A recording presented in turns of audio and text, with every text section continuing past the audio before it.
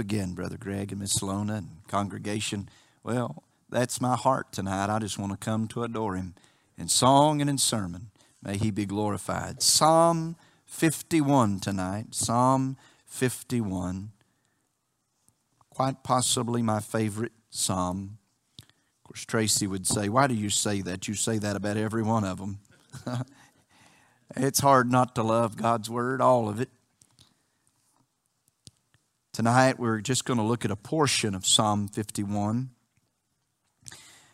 We're going to look at the first 6 verses, and I've entitled this little psalm, the Psalm of David, I've entitled it A Song of True Repentance. I'm not real sure that most religious practices that we call repentance and confession of sin is really genuine. If it didn't change your life, change your ways, change your heart and your attitude and your conduct, I'm not sure it's really repentance. That'd been a good place to say amen right there. But David's is of a different sort. Can I tell you in this text, David's acts of repentance before God is not really what we see in the average church anymore. It should be, but it's not. May we model this act of repentance when sin invades our heart. I want this song to become my song. Verses 1 through 6. If you found your place, we invite you to stand. Let's honor and reverence the reading of God's holy, inerrant, infallible, inspired word together. The Bible says in verse 1, David said, "Have mercy upon me, O God, according to thy loving kindness, according unto the multitude of thy tender mercies. Blot out my transgressions. Wash me thoroughly from mine iniquities and cleanse me from my sin. For I acknowledge my transgressions, and my sin is ever before me. Against thee, thee only, have I sinned and done this evil in thy sight, that thou mightest be justified when thou speakest, and be clear when thou judgest. Behold, I was shapen in iniquity, and in sin did my mother conceive me. Behold, thou desirest truth in the inward parts, and in the hidden part thou shalt make me to know wisdom." You may be seated, and we'll trust the Lord to bless the reading of His holy word. Let me, if you allow, to put a big porch, a front porch on this sermon. Let me introduce the context. The heading of your Bible, if it's a study Bible, would tell you this is a Psalm of David when Nathan the prophet came by after his sin with Bathsheba. That's the setting. But Psalm 51, to back up, is the 4th psalm in this series of penitential psalms, or psalms that expresses sorrow over sin. Many Bible scholars, and I'm going to jump right in there with them, will say that this is the greatest psalm in that series. And David writes this psalm again following the visit of the prophet Nathan. It has been close now, most scholars say about a year since his sin with Bathsheba, committing adultery, and with her husband having Uriah murdered, one of his best men, one of his most faithful men in the army of the Lord. And during this time, we know that the king had suffered greatly, what most theologians call under the stroke of God. We don't know exactly what that is. We have some clues, but we do know at the end of the day, he suffered greatly both physically and spiritually. Now I'm going to allude to the last two, Psalm 6 and then Psalm 38. I just told a fib. We had 32 in the middle of it, but Psalm 6 and Psalm 38, I'm going to allude to them tonight to give us some horrid details of his suffering. He described his wounds as stinking. He described himself as being bent over double and crippled in pain. He described it night and day. He soaked his bed as well as his couch with tears. So in the morning or in the evening, all he could do was cry over his condition, both spiritually and physically. He talked about how his spirit was crushed, his heart was broken.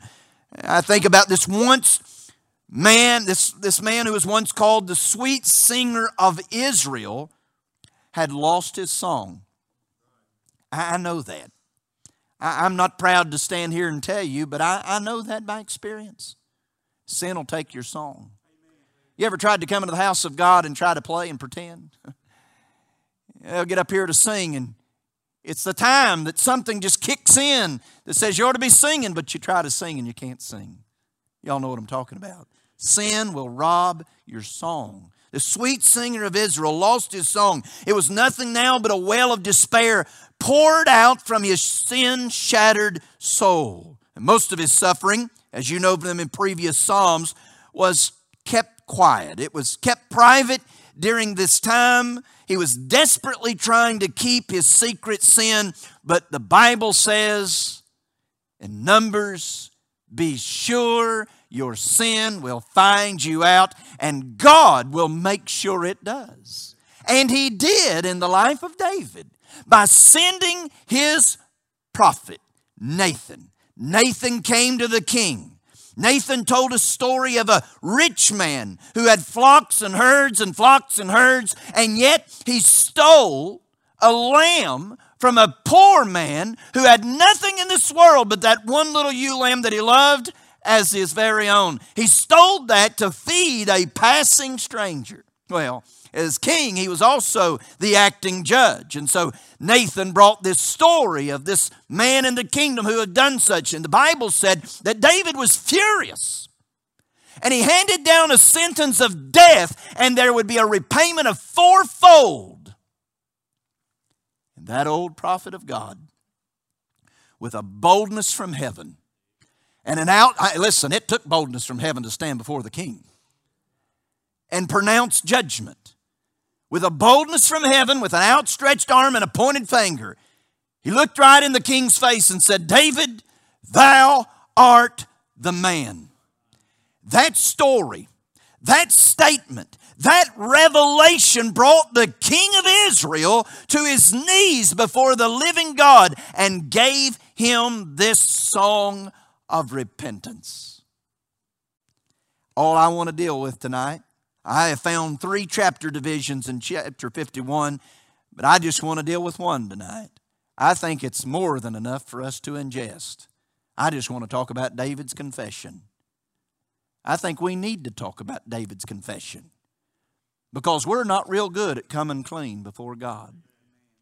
We need to learn how to confess our faults. We need to learn how to confess our sins. We need to learn how to repent before the living God. The Bible teaches us in David's confession, which is really the section that I've given you, 1 through 6, we first find in this confession that David appeals to the mercy of God. Verses 1 and 2 said, have mercy upon me, O God, according to thy loving kindness, according unto the multitude of thy tender mercies, blot out my transgression. Let me hang in verse 1 for a moment. And let me just remind you of something that I've said many times. I'm just unloading it on you because it was given to me. As a young preacher, I took a lot of advice and a lot of counsel from older preachers. I think for young preachers not to do that is the height of folly. They've been there, they've done that. And I had an old preacher tell me when I first got started, he said, I want you to reflect and meditate on the Lord's mercy because the longer you live and the older you get, the more you'll appreciate the mercy of God in your life. I didn't know a word that he was saying. I didn't understand that statement. But he's right. The older I get, the more I appreciate it. I think if we could resurrect David tonight, he'd say, praise God for his mercy.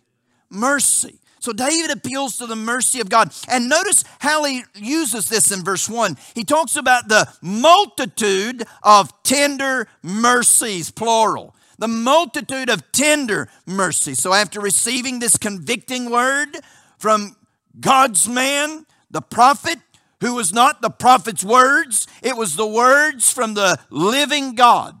That's why you need church. That's why you need a healthy diet of not man's words, but God's words. I'm convinced we need the man of God on the day of God to stand up with the word of God and preach the whole counsel of God. You need a daily diet outside the church of the Word of the living God. David was fine. David was consumed in trying to cover up his sin and get by with what he got by with until the man of God took the Word of God and confronted his sin.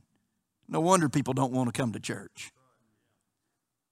But after this confrontation, if you want to call it, David cries out for forgiveness and he begs God for a cleansing.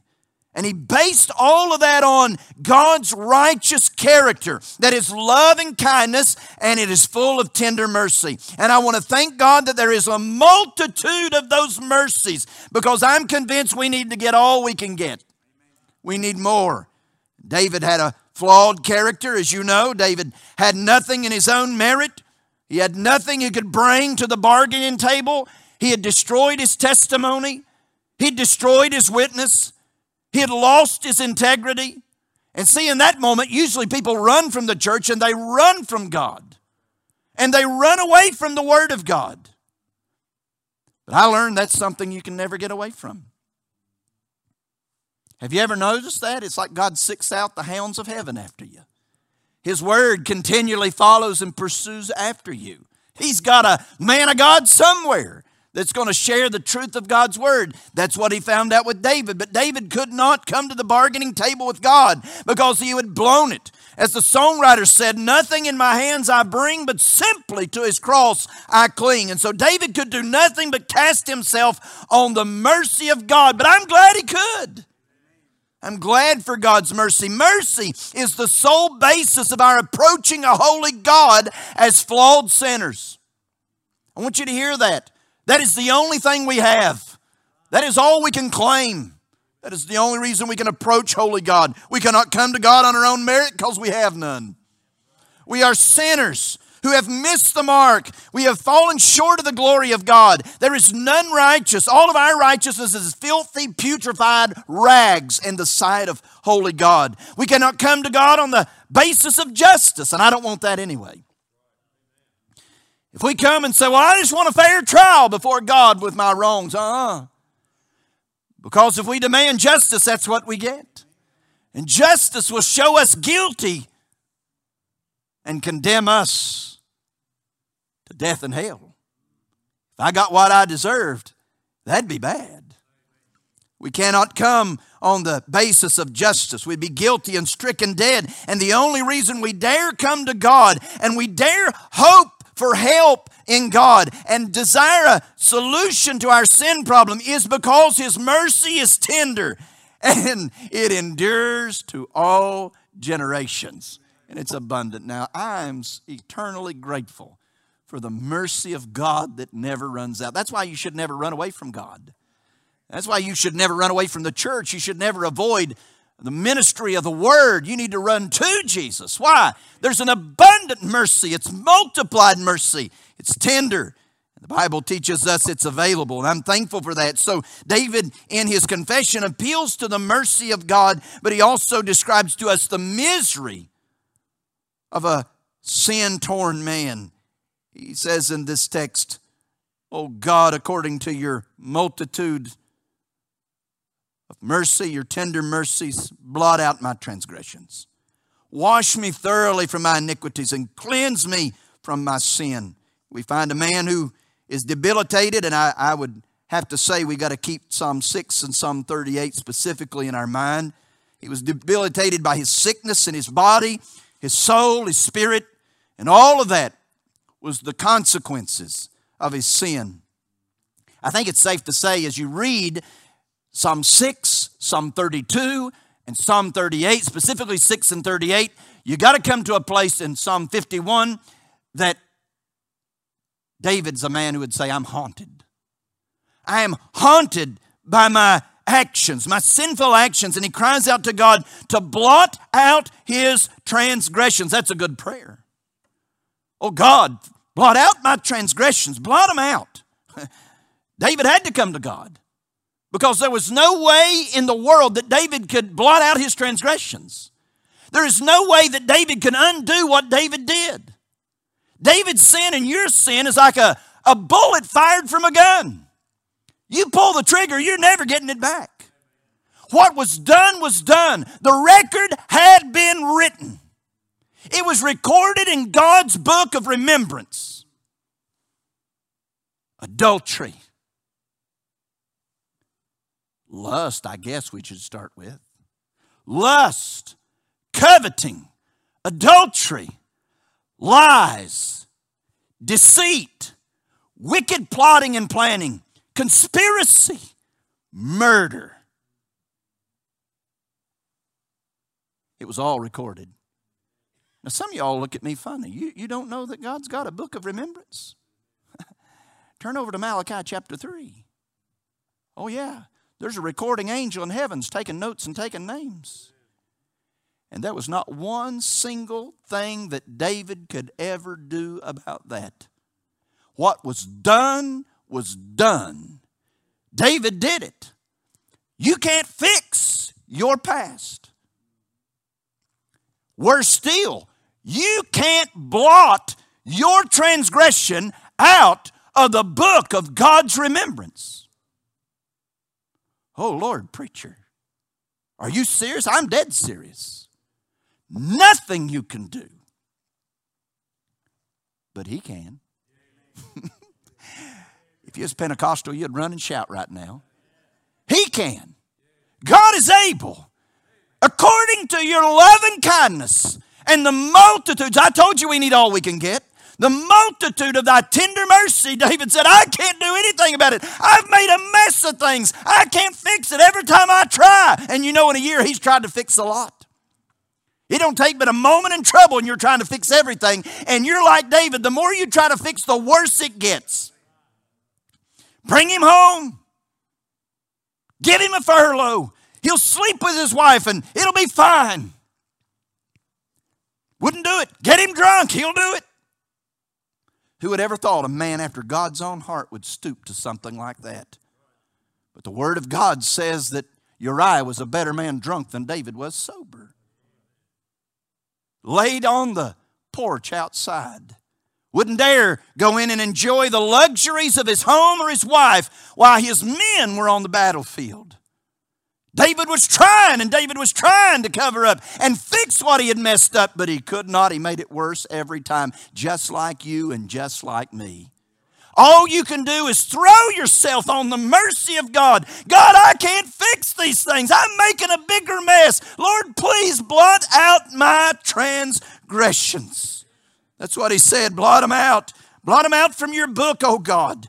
Set the record straight. Clear my record. David not only asked God to blot out his transgressions, but he asked about his open acts of willful rebellion. Blot them out. David said, while you're at it, Lord, I love this. While you're at it, can I have a bath? Blot out my transgressions, but God, I need a bath. Isn't that amazing how sin makes you feel so dirty? Dirty. He said that, wash me thoroughly from my iniquities and cleanse me from my sin. You remember there in the upper room when Jesus was washing feet and Peter said, no, not me, Lord. There was no pride. There was pride in Peter, but there's no pride in David at this point. Sin will bring you to the end of that stuff. And David has said, Lord, I need a bath. Not a quick run through, but a thorough scrubbing. See, I think our confession and repentance is like my son when he was a little boy and he would come in from playing stinky and sweaty. And my son can sweat. He's always done that. He'll soak his head in 10 minutes out there playing. Tracy would say, whoo, get your tail in the bathtub. Has you ever seen a little boy that God made that likes to take baths? We'd hear the water running. Long times in there, we'd hear some splashing. He'd come in there and you'd still see dirt all over him. He'd have that towel and wipe his head. One time he got out and his head was still dry. She said, you wash your head? Mm-hmm. Are you sure? Oh, yeah. She said, well, I suggest you do it again. And if you've never had the privilege of raising boys, you're missing out. There was more spankings over lying about baths, or just, here are what we call them, run-through showers. I'm getting somewhere. That's what most all this playing is around here. Can y'all let me preach tonight? That's about all this is, just a quick run-through because we got caught. Not David. David said, God, I need a bath. What kind of bath you need? I need a thorough cleansing. Lord, I need you to scrub me. Has anybody felt that way? Do you know what I'm talking about? God, you got to spend some time on me. I need to be washed from the tip of my head to the soles of my feet. I need a thorough cleansing, a real cleansing from my iniquities. The word is my perverseness, my dirty nature. I need a real cleansing from my sin, my failure, my shortcomings. The convicting word of God made him to read his own sinful diary. Look at his own filthy dress. To look down and see his diseased body. And I'm convinced that's why people don't want to read the Word of God anymore. Because then they see how dirty they really are. In the light of how holy He is, we see how unholy we are. As Isaiah said, "Oh, woe is me, an undone man with unclean lips." But he saw his garments filthy. He saw his person guilty. He saw that in his body. And he begged God to wash him. Oh, how we need, like David needed, God's mercy not only to forgive our sins, but to cleanse us from all unrighteousness. David needed that. And I ask you tonight, because it's my assignment from God, who else here needs their sins and transgressions blotted out and a bath in the Word of God? The Bible says in Ephesians 5:27 that He could present His church a glorious church, not having spot nor wrinkle nor any such thing, that He may wash us by the water of the Word of God. That's why I love the Word. It cleans us up. Cleans us up. Then second of all, David acknowledges his guilt before God. Verse number 3 and 4 says, "For I acknowledge my transgressions, and my sin is ever before me. Against thee, the only, have I sinned, and have done this evil in thy sight, that thou mightest be justified when thou speakest, and be clear when thou judgest." Let me tell you something about this text. There's a whole lot of personal pronouns here. For the most part, when somebody comes to you and they're using sentences filled with I, my, me, it usually scares me to death. I usually want to back up. It's full of spiritual pride and full of sin. They just think too much of themselves. I can do this, and I've done that, and I. That makes me nervous. Why? Because I know who I am. I know what the Bible says. I'm nothing. And apart from Him, I can do nothing. And if I'm giving glory, I'm not giving it to Him. My purpose in life is to glorify God. I'm to stay away from those I, me, and my's. I'm to talk about He and Him. Lift Him up and exalt Him. Unless it's a time of repentance and confession of sin. And then that's a great sentence. Because you're in trouble not because of God. You're in trouble because of you. David, in this text, he acknowledges his guilt before God. He actually wanted to confess his sin. Boy, could we have revival. If the people of God, I'm not talking about lost people, if the people of God would come to the house of God wanting to confess their sin before the living God. Oh, we could have revival. What an outpouring of the Spirit of God. David could hide it no longer. It was obvious that the words of the prophet, the Word of God, his sin was well known to heaven. In that moment he realized, boy, I've been fooling myself. If the Nathan knew it, it's obvious that God knew it and all heaven knew it. God knew what was going on all alone. What David had done was known to God. But then and there, after that was shared by the man of God, David owned it. David from that point called it my transgressions, my sin. He even confessed that it was ever before him. I understand that. As a child of God, you should understand that. You think you can sin and lay down at night? You think you can sin and just get up and do life right like you always did? You know. Your sin is ever before you. What does that mean? His sinful actions haunted him. He couldn't get away from them. They were in his mind and his heart and his thought day in and day out. Everywhere he turned, he saw his sin. I know it's getting quiet in here, but you know what I'm talking about tonight. I mean, every time he looked at Bathsheba, every time he looked at her. Boy, that'd been a nice relationship to be involved in, wouldn't it? Every time he looked at her, all he could think about is how he had sinned against the living God. How he had violated his and their marriage vows. How he had lusted in his heart and lied. All he could do is every time he looked at her is think of those things.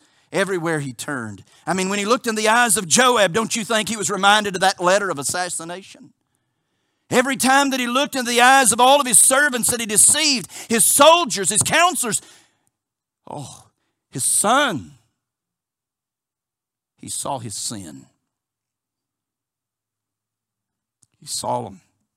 He come to the place when the word of God was shared. He said, enough is enough. I wanted to confess his sin. God called it sin. And what does the word confess mean? It simply means to agree with God. So when he saw this, he finally come to a place when he said, God, you're right and I'm wrong. We know it already. David knew it already. That's why God said, confess with your mouth. Why? God's already called it sin. His book declares it's sin. You know it's sin, and confession is coming before the living God and said, you're right. What I have done is grievous. It is sin. It is transgression. It is an iniquity in the sight of the living God. You're right, Lord, and I'm wrong. That's what David wanted to do. To agree with God that it was sin. David said, it is my sin. It's my sin, Lord, and against you and you only have I sinned, and I've done this evil in thy sight. And we read that and say, whoa, wait a minute. Wait a minute. What did David say when he said, I've sinned against you and you only have I sinned? Did not David sin against Uriah, against Bathsheba, against his friends, his counselors, his servants, his soldiers, his son? Against that child that was conceived in adultery? Well, that's a good question. So why in the world did he say, I've sinned against you and you only? Well, the answer to that question, did he sin against them, is the word is absolutely yes. Yes, he sinned against them. David sinned egregiously against man. But the Bible teaches us that ultimately all sin is against God. All sin. How could sin against man be against sin against God? Well, man is created in the image of God, and to wrong one of his creation is to wrong him. In essence, all sins are against God. All sins, all of them, we understand all of our sin touch and harm our fellow man, but first and foremost, they are against God. Most men would rather die than to acknowledge such, to confess sin, to agree with God it's wrong, and that we violated him. Most what we see in the average church today in the local services is much more than a very weak confession to try to get out of trouble when we got caught.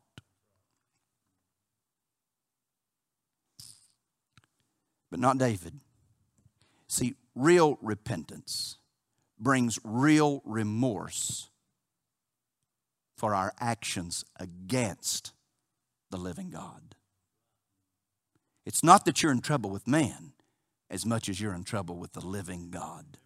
David recognized that. David had real remorse that brought real repentance. And then in this is another key. He wanted God to be clear in judgment. It's another genuine clue of real repentance. David didn't want to just get off the hook. He knew that God would speak judgment in his life, and so do you. You know that before you indulge. You know that even before you entertain whatever sin or temptation there is. You know. You know and I know there's a price to pay to violate God's holy laws. And yet we indulge. And yet we sin. And you know you're going to get caught. Y'all here tonight? You know you're going to get caught. You've never got by with anything being a child of God. You're going to get caught. And when He does, you know there will be judgment. Why? Because God is just and holy and must punish sin. That's what He said. The wages of sin, they're high. You understand that. You know it. And David did not just want to come clean to get off the hook. He knew judgment was coming, but he rested in the fact that whatever God spoke as a matter of judgment in his life, it would be right. And whatever punishment was handed out to him, it would be correct. And David asked for clarity. Think of this. David said, just give me full understanding of my chastisement. He wanted to see and to understand all that God was doing in his life. David did not want to get by with it. He did not want to get off the hook. He simply wanted to accept the punishment of God and learn from it and grow from it. And somehow or another glorify God in it. If you ask me, that's a genuine heart for repentance. You seek the Lord's forgiveness. God's good enough to blot out your transgression. God's good enough to wash you thoroughly and cleansed. Does anybody in here know what it's like to be fully and freely forgiven? Oh, that's good. But there's still consequences of sin. Why? Because God's not mocked. Whatsoever man soweth, that shall he also reap. It's coming. And there's never been a time that God's handed out punishment and discipline in your life that you hadn't learned, you hadn't profited, and you hadn't grown from it. David said, that's what I want. God, whatever you have for me, I deserve it. I need it. I need it. Ladies and gentlemen, it's mercy. It's mercy. People want to look at the chastisement of God and throw stones at God. How could he? They come clean. I'll tell you. Because he loves us. And because he's full of tender mercy.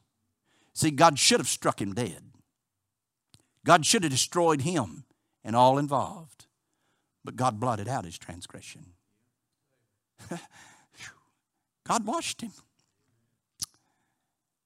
And God punished him.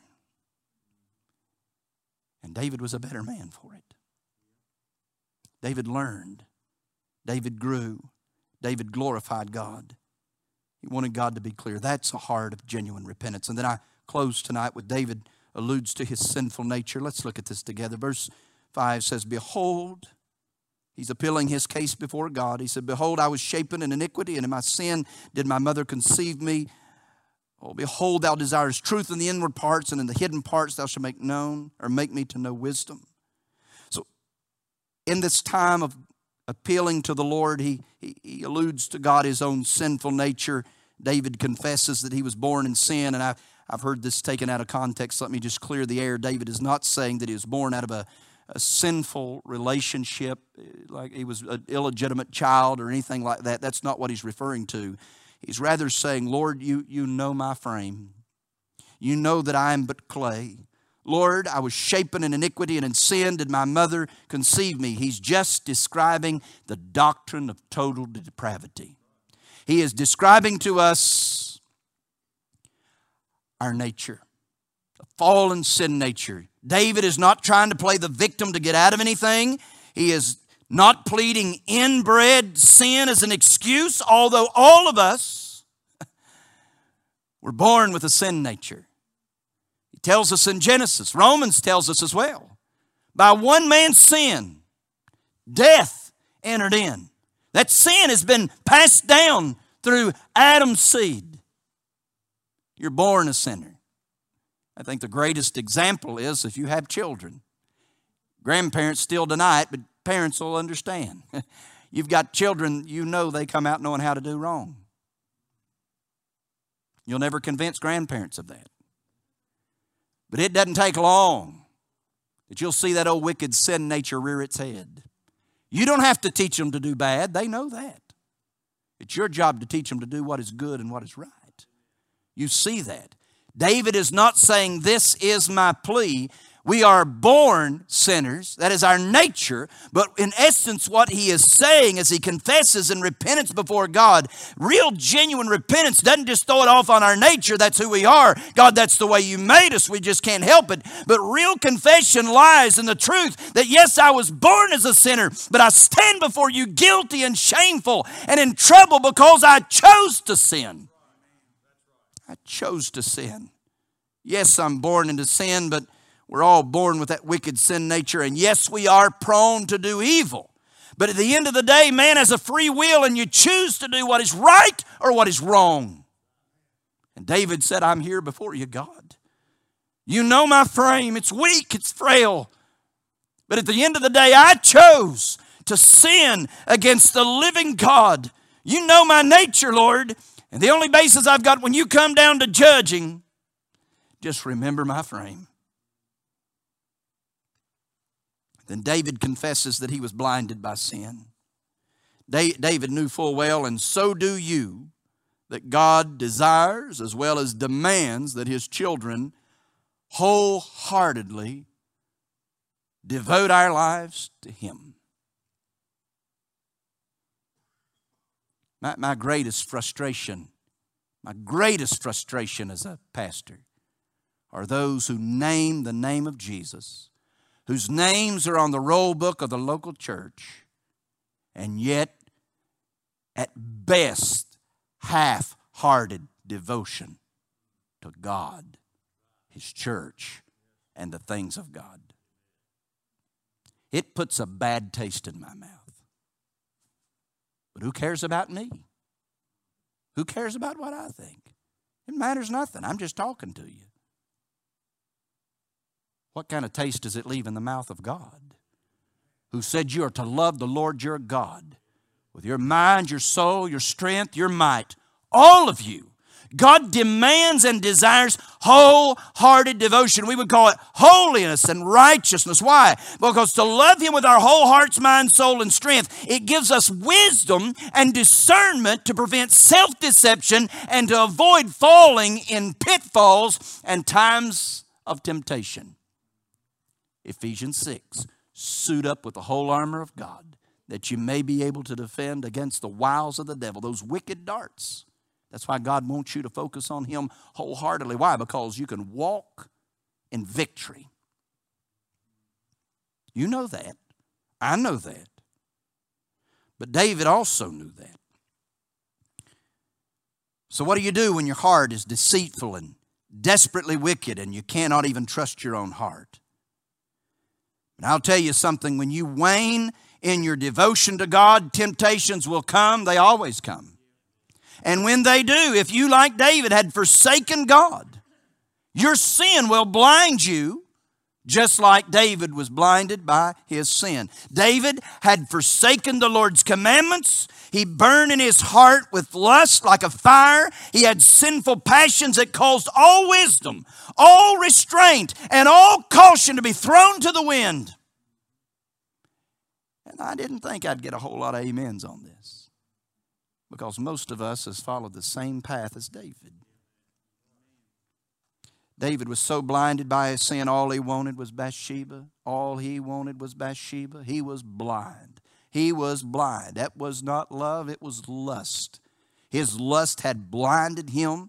When lust is conceived, it brings forth sin. And when sin is conceived, it brings forth death, David said. But he had to have her. And so he would conspire and plot and plan and even murder. He would lie, he would deceive, and he would violate marriage vows. He would stop at nothing until he had her.